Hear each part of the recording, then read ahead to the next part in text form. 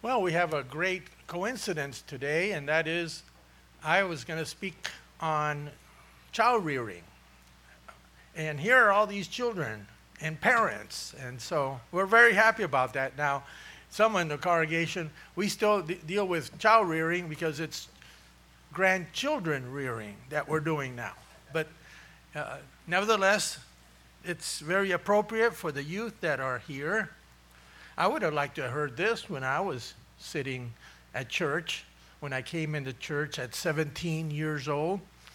None of my family ever came into church, and so I had to go by myself, and basically the only friend I had was this, the Bible, and the church brethren that were there to help me go through all that period of time. I'm sure many have had the same type of experience.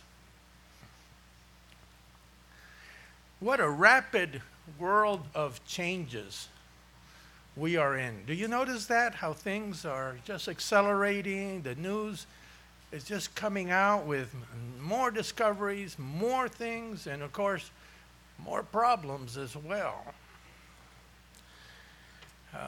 Beginning in the 20th century, that many of us were born, back in the year 1900, it was a time where they still used the horse and buggy. Basically, cars had not taken off at all. People lived in rural areas. You didn't have big supermarkets. Basically, you grew your own food, went to the fairs, and that's how people had lived for thousands of years before that.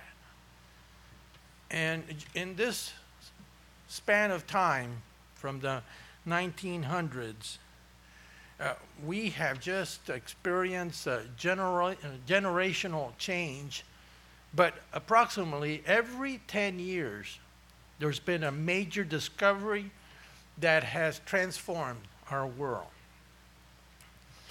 In the last 70 years in particular, we've gone from the TV age, when people had radios, and all of a sudden the TV came, and now you had pictures, talking pictures. That revolutionized the world. Now you could actually see other parts of the world from your own home. And then we came to the computer age.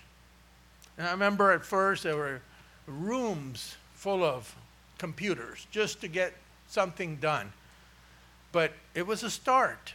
And of course now that little phone, smartphone you have, has more memory and processing speed than all the astronauts that went to the moon. And with their computers, those do not match at all what a little smartphone does today.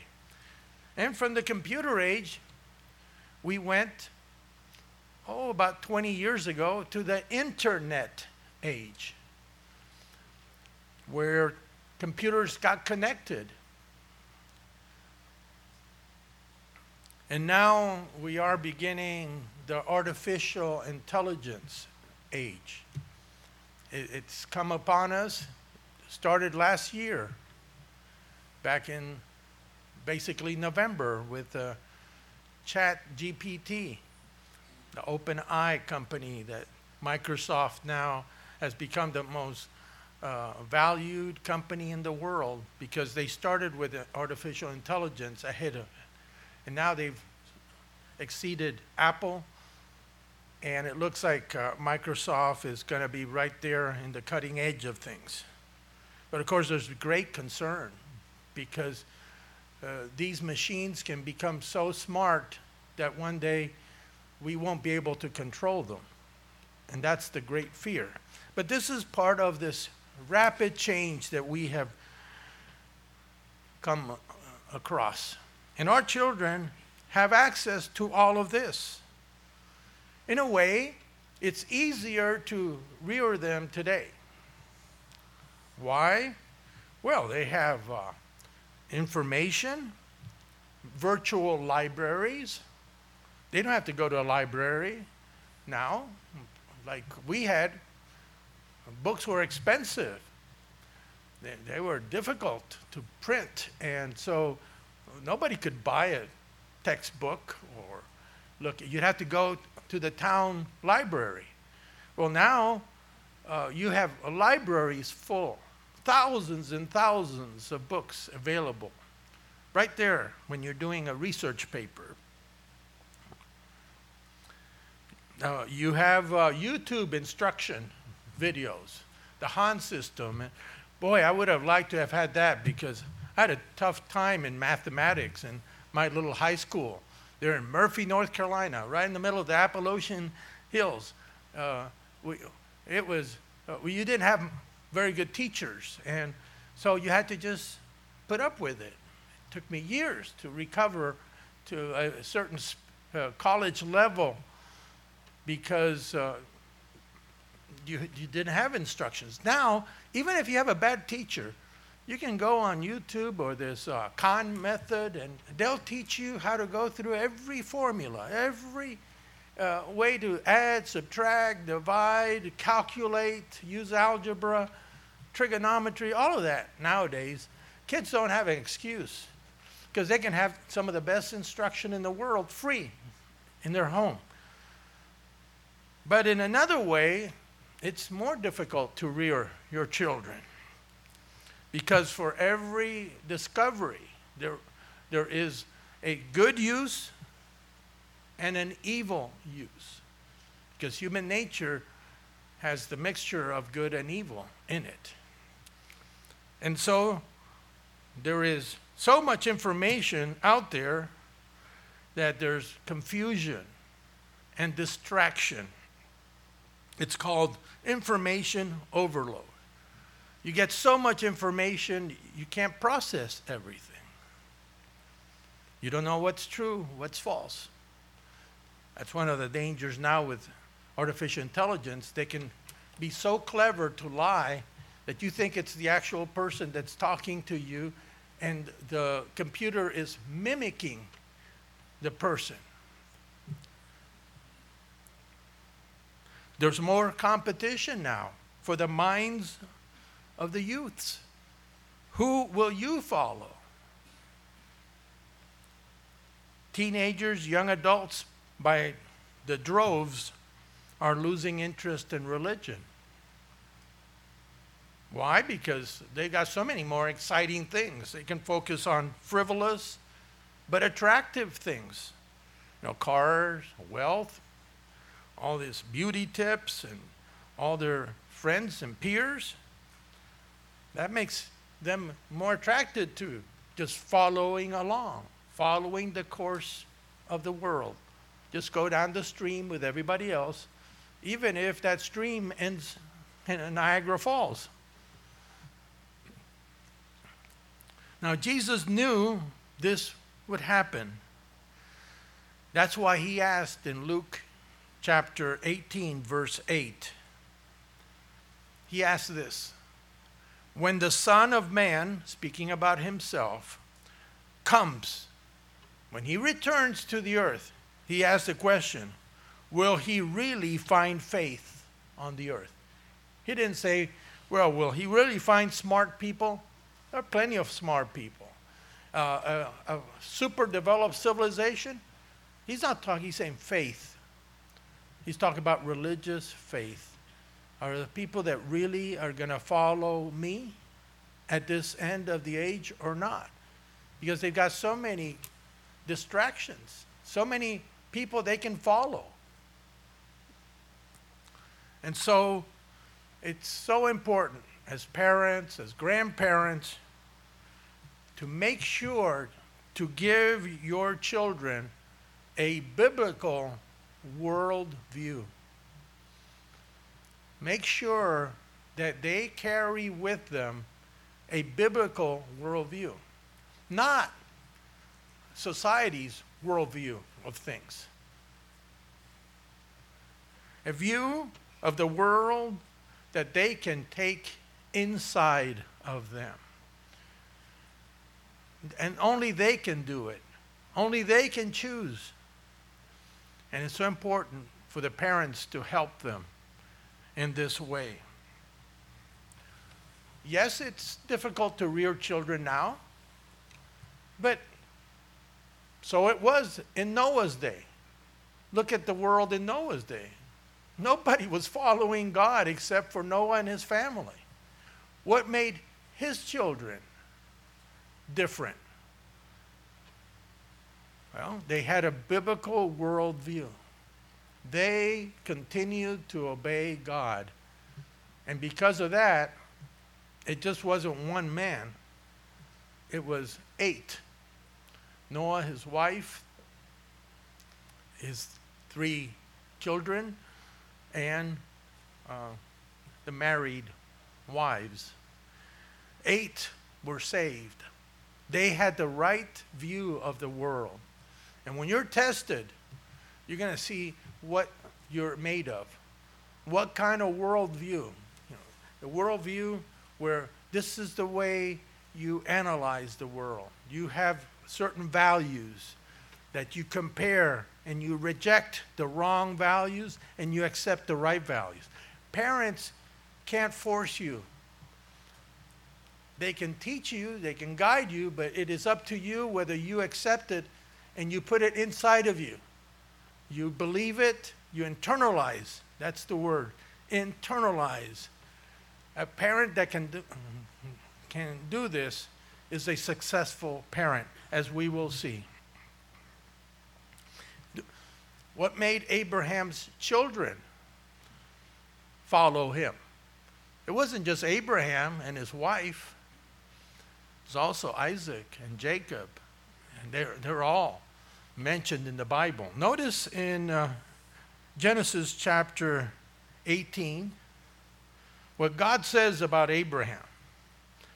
What kind of worldview did he give his children? Genesis 18, verse 17. Here, God came down. This was the Word. This was Jesus Christ, sent by God the Father to punish Sodom and Gomorrah. And it says in verse 17, and the Lord said, shall I hide from Abraham what I am doing? Since Abraham shall surely become a great and mighty nation, and all the nations of the earth shall be blessed in him. For I have known him, in order that he may command his children and his household after him, that they keep the way of the Lord, to do righteousness and justice, that the Lord may bring to Abraham what he has spoken to him. So that worldview that Abraham had did not end with Abraham. It was passed on to Isaac, and then to Jacob, and then eventually to the children of Israel, and eventually to all of us, because we are spiritual descendants of the children of Israel. We claim Abraham as a father of our faith. Doesn't matter what nation, because now it's not based on race, but on grace. And we are being called to this family of God. So what's necessary is, how can a parent make sure that the child, with the time that they have in the home, because one day they will leave the nest, they'll have to spread their wings, but that they take with them this biblical worldview with those biblical values against the rest of the world and not compromise. David is an example, and Daniel is an example, going to Babylon. But he kept his worldview in the midst of all that paganism. We can do the same. That can protect them from the wrong influences throughout their lives. So I'd like to go over 3 ways to develop the biblical view of the world. 3 ways. And this applies to us, to parents, to grandparents. If we don't have physical children, we still have a responsibility to have the right worldview and to share it with others. The most important thing that a parent can do to help their children with a biblical worldview is to develop their view of God. How do they view God? Do they view God as a loving, caring, and perfect parent and father? Or do they view him as a harsh father figure that they're afraid to come before his presence? Notice what it says in 1 John chapter 4, verse 8.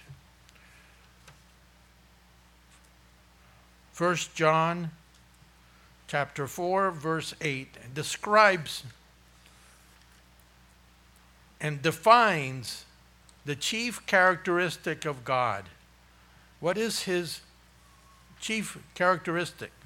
1 John chapter 4, verse 8, it says, "He who does not love does not know God, for God is love." That is his essence. Is that the way a child thinks? God loves me? He wants the best for me? That's the way we should think. God is there, and he created me to be loved by him. That is the main reason God created us. To be loved by God, to have a relationship with him. Notice what it continues saying in verse 9. He says, "In this the love of God was manifested toward us, that God has sent his only begotten Son into the world, that we might live through him." Yes, he's the one that rescues us. Christ is our elder brother. He's our Savior. Verse 10, "In this is love, not that we loved God, but that he loved us and sent his Son to be the propitiation or sacrifice for our sins." Beloved, if God so loved us, we also ought to love one another. And then verse 19, it says, "We love him because he first loved us." So you see, you might not feel that love from him because you don't come to him. You don't have that confidence. Maybe there are things that you're afraid of coming before God. And he says, "I'm here." It's just like a loving father or mother. When a child makes a mistake or something, he or she goes to the father or mother. They're going to understand. They want to help the child and get over that hurdle that they have. God is the same way. He paid with the price of the word that was there with him from eternity. He was willing to sacrifice to have a relationship with us. So that's why we were created. We weren't created because we sort of evolved from apes and things like that. That's a lie. Apes are complete different kinds as human beings. I haven't seen any ape go up to IBM company, right? Work on computers. You seen any apes or gorillas or orangutans? You know, they all walk around naked. They don't even know they're naked, right? Yeah, we are human beings. We have dignity. We are made in God's image, not in an ape's image. And so that's the most important takeaway we can have. God created us to be loved by him. And then, once we know his love, that he's forgiving, that he's loving, that he wants us to be in his eternal family, along with Jesus Christ. A child begins to have a worldview that I want that relationship. I want to be with God forever and Jesus Christ, because they're loving, they're caring, and they're perfect. They have perfect love, perfect goodness, perfect fairness. Everything that you can conceive of being perfect, God is. And we're all imperfect beings. In 1 Peter chapter 5, let's go back a little bit here to 1 Peter chapter 5. Once we understand that God created us to be loved by him, secondly, we have to learn to love him and those that are his and become more like him. So yes, God loves us, but not to just get from him and get and get and get. No, we also have to learn to give. Give him honor, obey him, love him, and love especially those that are following the same way. Notice in 1 Peter chapter 5, in verse 7,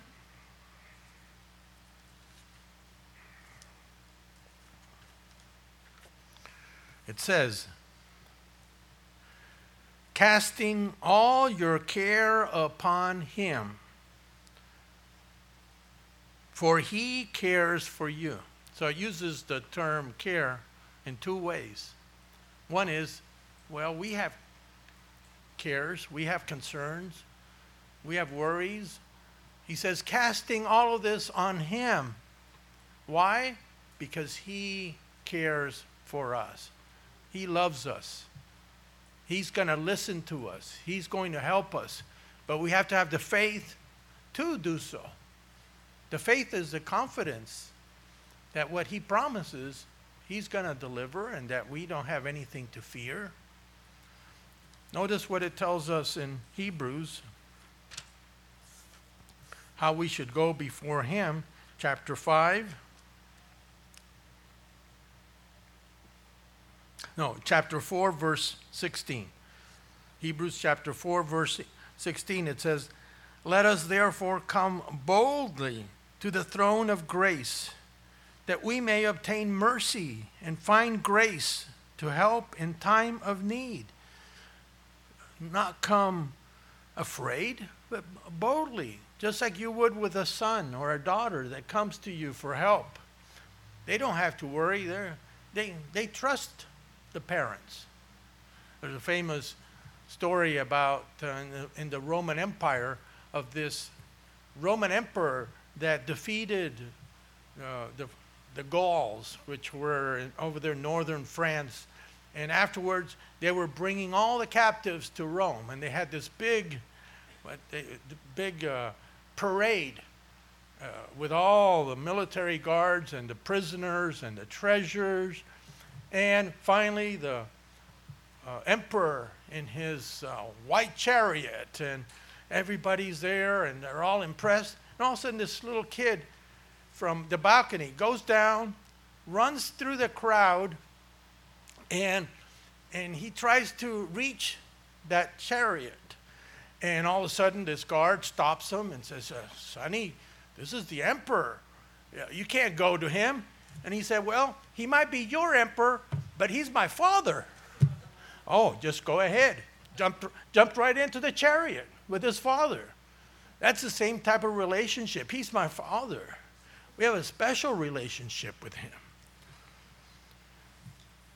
In Deuteronomy 6, God tells us that we have to help the children have the right attitude toward God, that he's always going to be there, listening, wanting to help out. In Deuteronomy 6, verse 6 through 12, God says, and these words which I command you today shall be in your heart. In other words, not just on the outside, they're inside. This is something you believe, that you have internalized inside. He says, you shall teach them diligently to your children, and shall talk of them when you sit in your house, and when you walk by the way, when you lie down at night and you rise up. You shall bind them as a sign on your hand, and they shall be as frontlets between your eyes. And of course, this doesn't mean physically doing that. It's talking about having this living with you. Whatever you do with your hand, whatever you're thinking, you've got God's ways and God's laws in mind. You shall write them on the doorposts of your house and on your gates. And so you have different scriptures.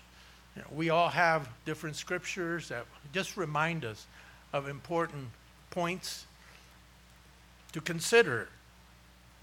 And I'd like to read from this little book by a Jewish author, Shmuley Botik, because he says 10 conversations you need to have with your children. It's quite good. In page 22, he says, how to teach your child when things happen. It's not just, don't do that, go to your room. No, it's what can you teach, the lessons that you can teach your child. He says, let me give you an example. Take your kid to a restaurant, and he begins ladling soup onto his head. Grabs a spoon and starts pouring the soup on his head.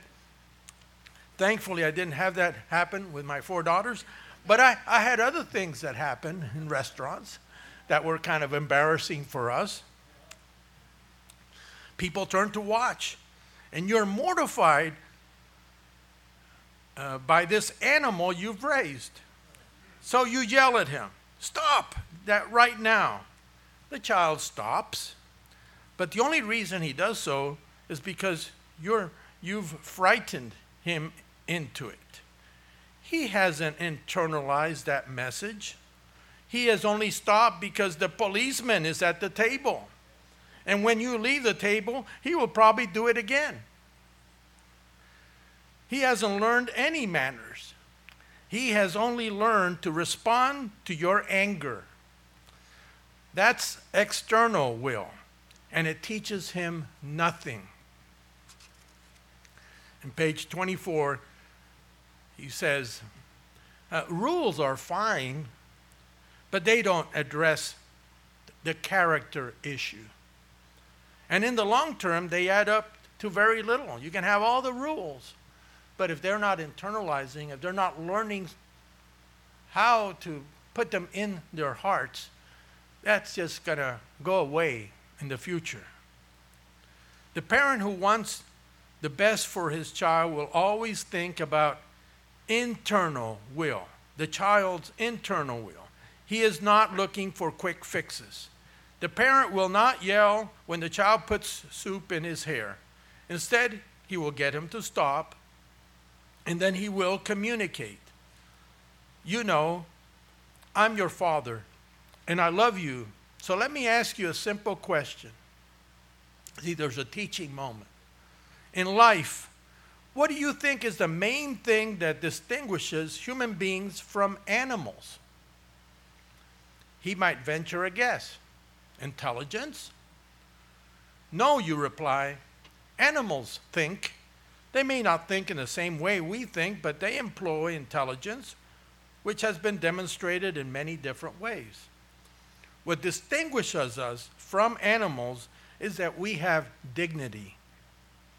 We put on clothing, for example, because we want to protect our human dignity. Animals don't care. They go around naked. We eat with a knife and a fork.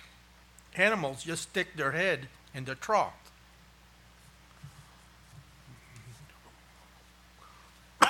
Excuse me.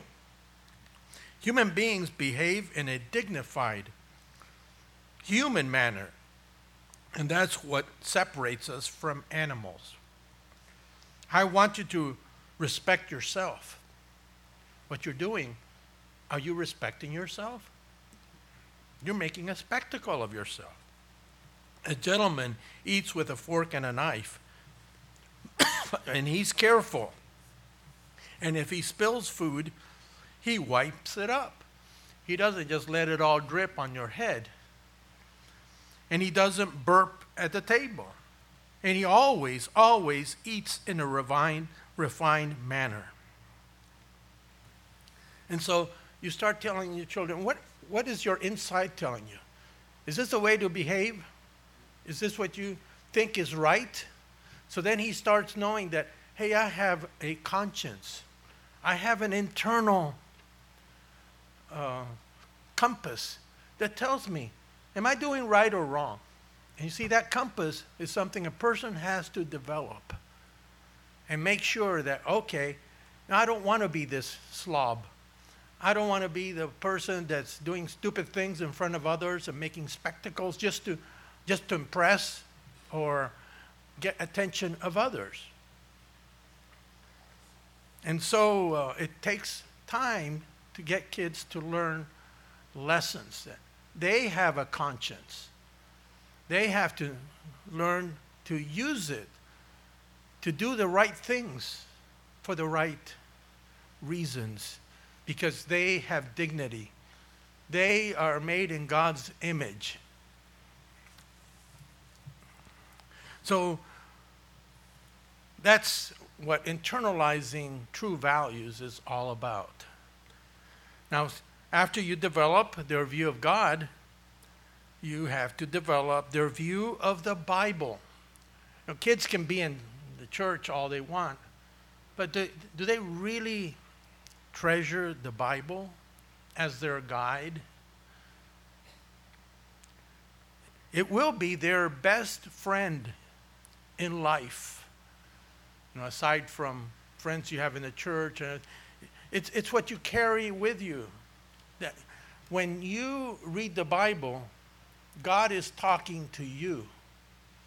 When you pray to God, you're talking with God.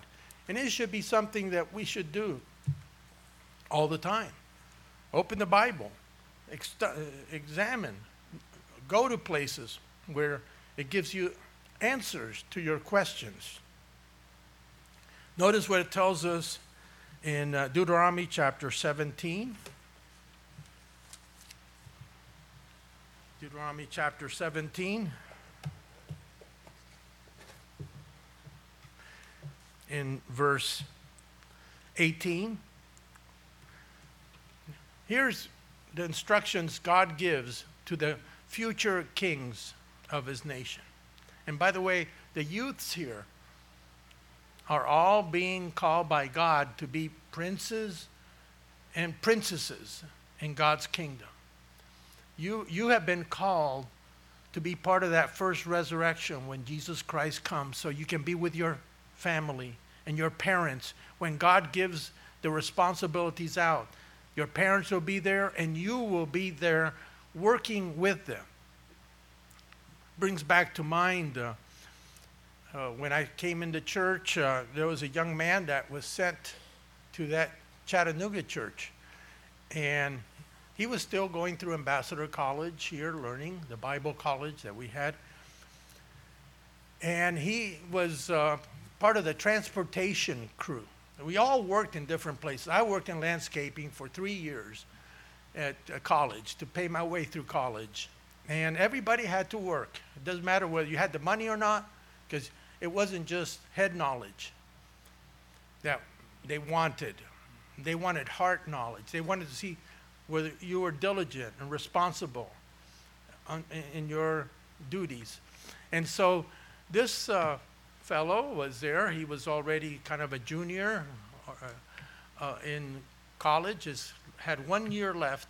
And they had a princess from Thailand come because the college had these relationships with kings. And so this king and queen sent this princess over to Ambassador College, to the U.S. And so they called him and they said, well, this princess is coming. You're part of the transportation crew. So they want you to take the princess to Disneyland because that's one thing she wanted to do. And so he said, great. come tomorrow morning, we'll have a car equipped for you and everything. So what a nice, cushy job. You get to go free. And so he gets there in the morning, but guess what? Yes, the princess was probably 12, 13 years old, but she wasn't alone. She had a chaperone, and the chaperone was like 6'2", weighed like 300 pounds, and had a sword on his side. And so he was the bodyguard. And so he took her to Disneyland, and wherever they were, when they were going to have a ride, the chaperone was there, and he couldn't get close to that princess. And the whole time, and then he drove back, and he finally asked her, he said, "Isn't this kind of tough on you that you have to have this chaperone wherever you go? Don't you miss just being a kid with your freedom?" And the answer was quite mature for a 12-year-old. She says, "No, because one day I'm going to become a queen, and I need a guard to protect my virtue, my reputation, and the reputation of my family." And so she knew she was sacrificing something because she had a higher calling. And the kids here are protecting themselves because they have a higher calling. You can get to be a king and a queen in God's kingdom when Christ comes back one day, if you accept the instructions. This is part of the training for that future kingdom. You're learning the principles of the kingdom of God. And so the Bible is so important. Notice in Deuteronomy 17, in verse 18, to this king, it says, "Also it shall be when he sits on the throne," this prince finally sits on the throne of his kingdom, "that he shall write for himself a copy of this law in a book from the one before the priest, the Levite." So he had to take the master copy in the temple, and he had to write. So he had to learn reading and writing. This would be in Hebrew. And he had to write out the entire 5 books of the law of Moses for himself. It wasn't just going to read it, because when you write it out, it stays in your memory a lot more than if you just listen to it. And so he was going to read that on his own. And notice, this is internalizing that book. "And it shall be with him." So he's to carry it around and read it all the days of his life. Don't be ashamed to carry a Bible around. "That he may learn to fear the Lord," which means to deeply respect God, "and be careful to observe all the words of this law and these statutes, that his heart may not be lifted above his brethren." So this is a way to protect him from getting vain, because the Bible tells us, warns a person that gets vain and cocky and starts thinking so much, especially a king who's going to have everybody serve him. And so God's word humbles a person, brings them back to the earth. To be little in your own eyes, he says, "that he may not turn aside from the commandment to the right hand or to the left, and that he may prolong his days in his kingdom," that God would bless him, "and his children in the midst of Israel." So develop a view of the Bible that here's God's instructions. This is the way God talks to you as well as to me. And if you don't use the Bible, you're never going to learn what God's will is in your life. But it can't be just because of your parents. You have to learn that Bible from A to Z. Make a project to go through. They've got all kinds of things now. YouTube again, or whatever. How to go through the Bible in 1 year. And they can really, so then somebody comes and says, "Well, the Bible said this or that," and you say, "I've gone through that scripture. I know what it means. Don't you come up with the wrong interpretation." Boy, that person's going to back off real fast. But if he sees you don't know anything, then you can be hoodwinked. You can be deceived. Notice in 2 Timothy chapter 2. 2 Timothy chapter 2.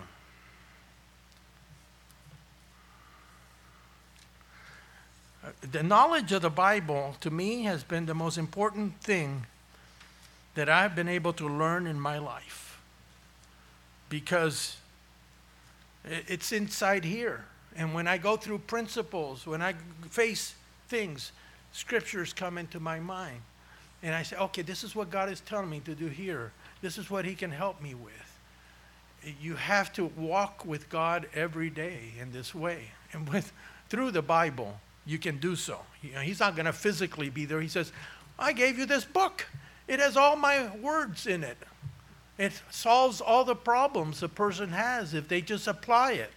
2 Timothy chapter 2, verse 15, it says, be diligent to present yourself approved to God, a worker who does not need to be ashamed, rightly dividing the word of truth. You know how to apply it.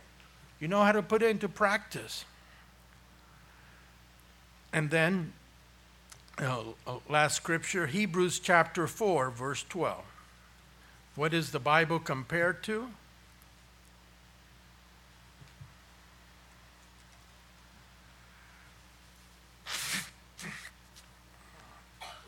Hebrews chapter 4, verse 12.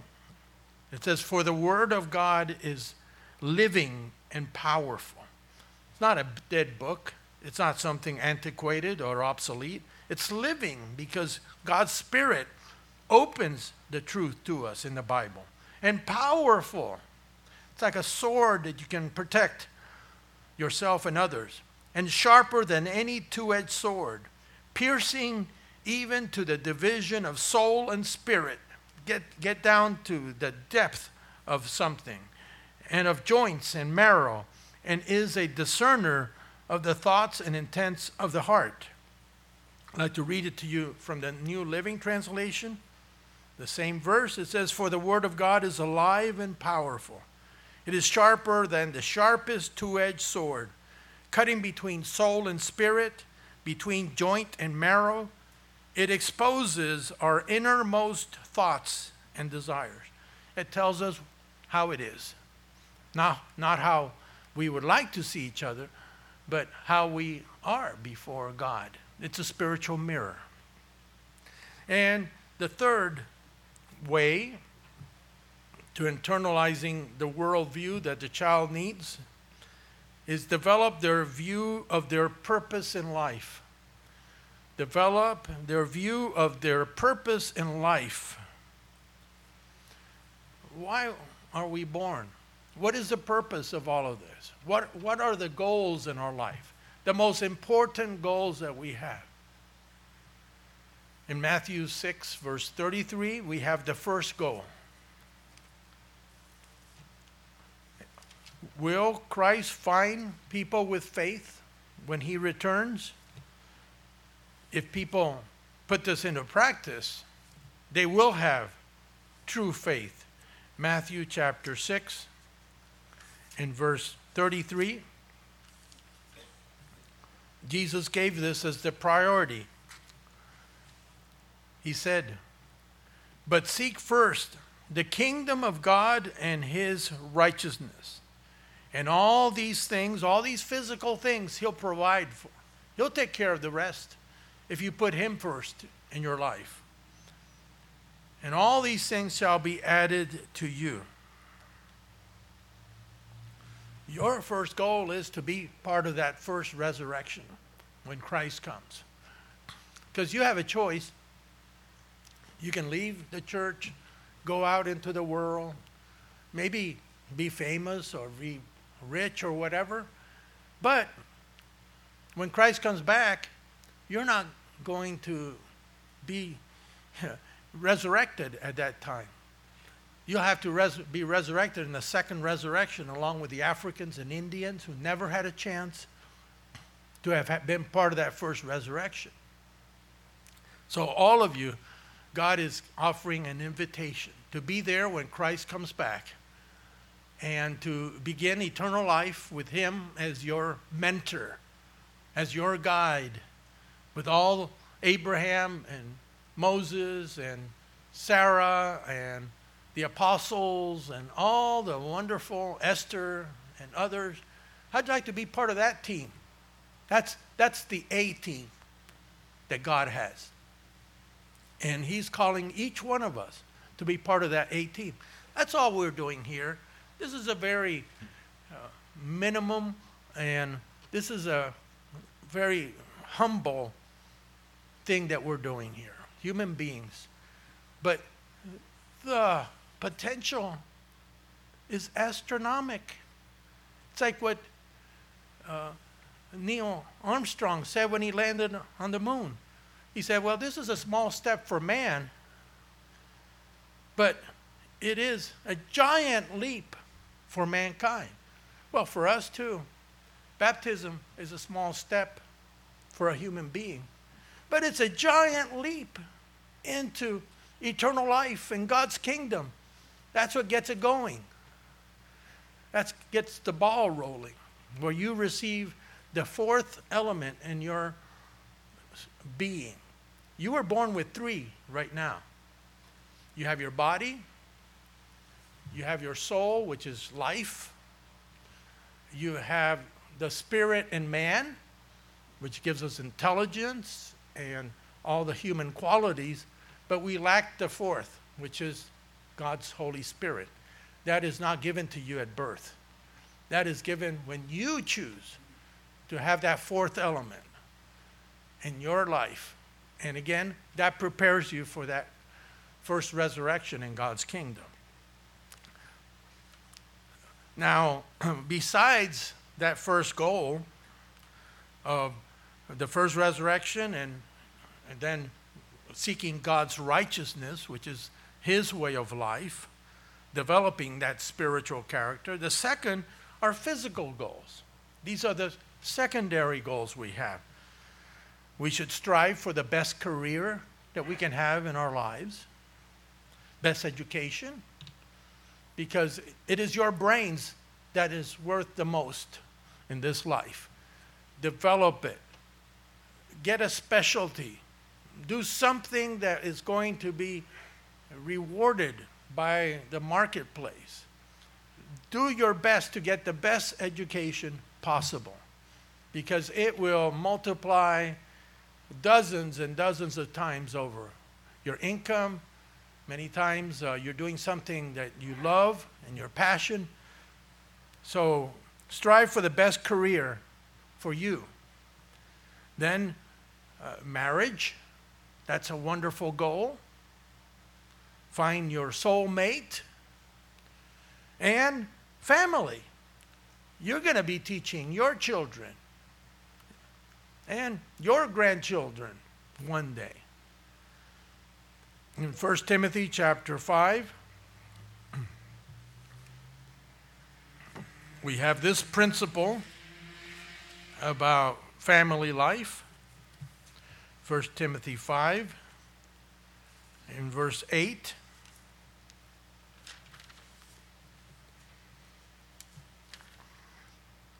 It says, but if anyone does not provide for his own, it's talking here about his own family, and especially for those of his household, he has denied the faith and is worse than an unbeliever. Of course, in those days, the household extended not only to the nuclear family, the home life, you had other people, grandparents and uncles. It was a big family. But it says here that we should earn enough that we can share our wealth with others. And in particular, our family. It says, if he can't provide, and this is not only monetary, it's talking about emotional support as well. He has denied the faith and is worse than an unbeliever. Because there are unbelievers that have a better family life than people that have it in the church. And so they're worse off than a person that has a good family life, even if he's an unbeliever. So there is this responsibility, and also same principle is found in 2 Corinthians 12 in verse 14. 2 Corinthians 12, verse 14. This is another scripture that mentions about the same principle.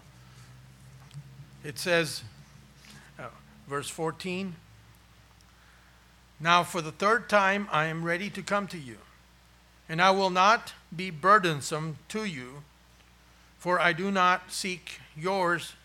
Talking about, I'm not going to be a burden economically, financially. I'm not going to come here and that you all have to support me. He says, "But I do not seek yours, but you." He says, "For the children ought not to lay up for the parents, but the parents for the children." No parents are charging the children to live with them. No, it's the parents the ones that are providing for that in the time being. So we have principles in Psalms 128 that talks about the righteous father and how their children are all there prospering because he's taking care of them, and talk about, in a sense, father and mother. But then for the mother, you have Proverbs 31, the diligent wife, and all she can do, all the activities, because she also was educated. And you look in Proverbs 31, that woman, she has people that she orders. She knows how to weave. She knows how to cook. She knows clothing. She says she is like a trader that goes out and finds the best prices for things. So she helps along. So we need to create a worldview in the home that kids can internalize, because we only have that window of opportunity. Once they're gone, it's going to be more difficult. And there are all kinds of situations in life which can complicate things, but that's something my wife Kadi and I tried to do. And our daughters went, and they took their faith with them. And they remain with their faith. Whatever it takes. See, we don't have to be out here giving them rules now. No, they have the rules inside. They learn from the home, and they learn from experience how to live. So they need to take this hope and faith with them of forming their own family, and first seeking that first resurrection in the kingdom of God, and practice righteousness. To do the right thing, because that is the right thing to do before God and man. Have that inner motivation to do so. So now as we end, let's go to 2 Peter chapter 1. 2 Peter chapter 1. Starting in verse 3, here's the great promise that Peter brings up.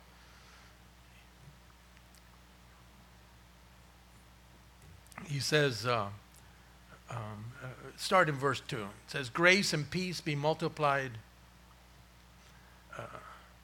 to you in the knowledge of God and our Jesus our Lord, as his living divine power has given to us." That's talking about the Holy Spirit, "all things that pertain to life and godliness, through the knowledge of him who called us by glory and virtue, by which we have been given to us exceedingly great and precious promises, that through these you may be partakers of the divine nature," being part of God's family, "having escaped the corruption that is in the world through lust." So we've got to fight, because there's more corruption and more lust than ever before. Don't let lust take over, because it's like a drug that you can never satisfy in the long run. And it'll just eat you up and eat those people around you and destroy the innocence and the goodness that you have inside of you. He says, but also for this very reason, giving all diligence, add to your faith. So there is going to be that faith as the basis. Virtue, which means right living. And to virtue, knowledge. So we're going to grow in God's way. And to knowledge, self-control, which is to discipline and have self-discipline. And to self-control, perseverance. Don't give up. To perseverance, godliness, a way of thinking. To godliness, brotherly kindness. Show it here in church. And to brotherly kindness, love. For if these things are yours, if they have been internalized and abound, you will be neither barren nor unfruitful in the knowledge of our Lord Jesus Christ. For he who lacks these things is short-sighted even to blindness, and has forgotten that he was cleansed from his old sins. We can't backslide. We can't go back. Therefore, brethren, be even more diligent to make your call and election sure. For if you do these things, you will never stumble. Never stumble to the point of falling away is what he's talking about here. For so an entrance will be supplied to you abundantly into the everlasting kingdom of our Lord and Savior Jesus Christ. So remember, give your children a biblical worldview that they can internalize and take with them the rest of their lives.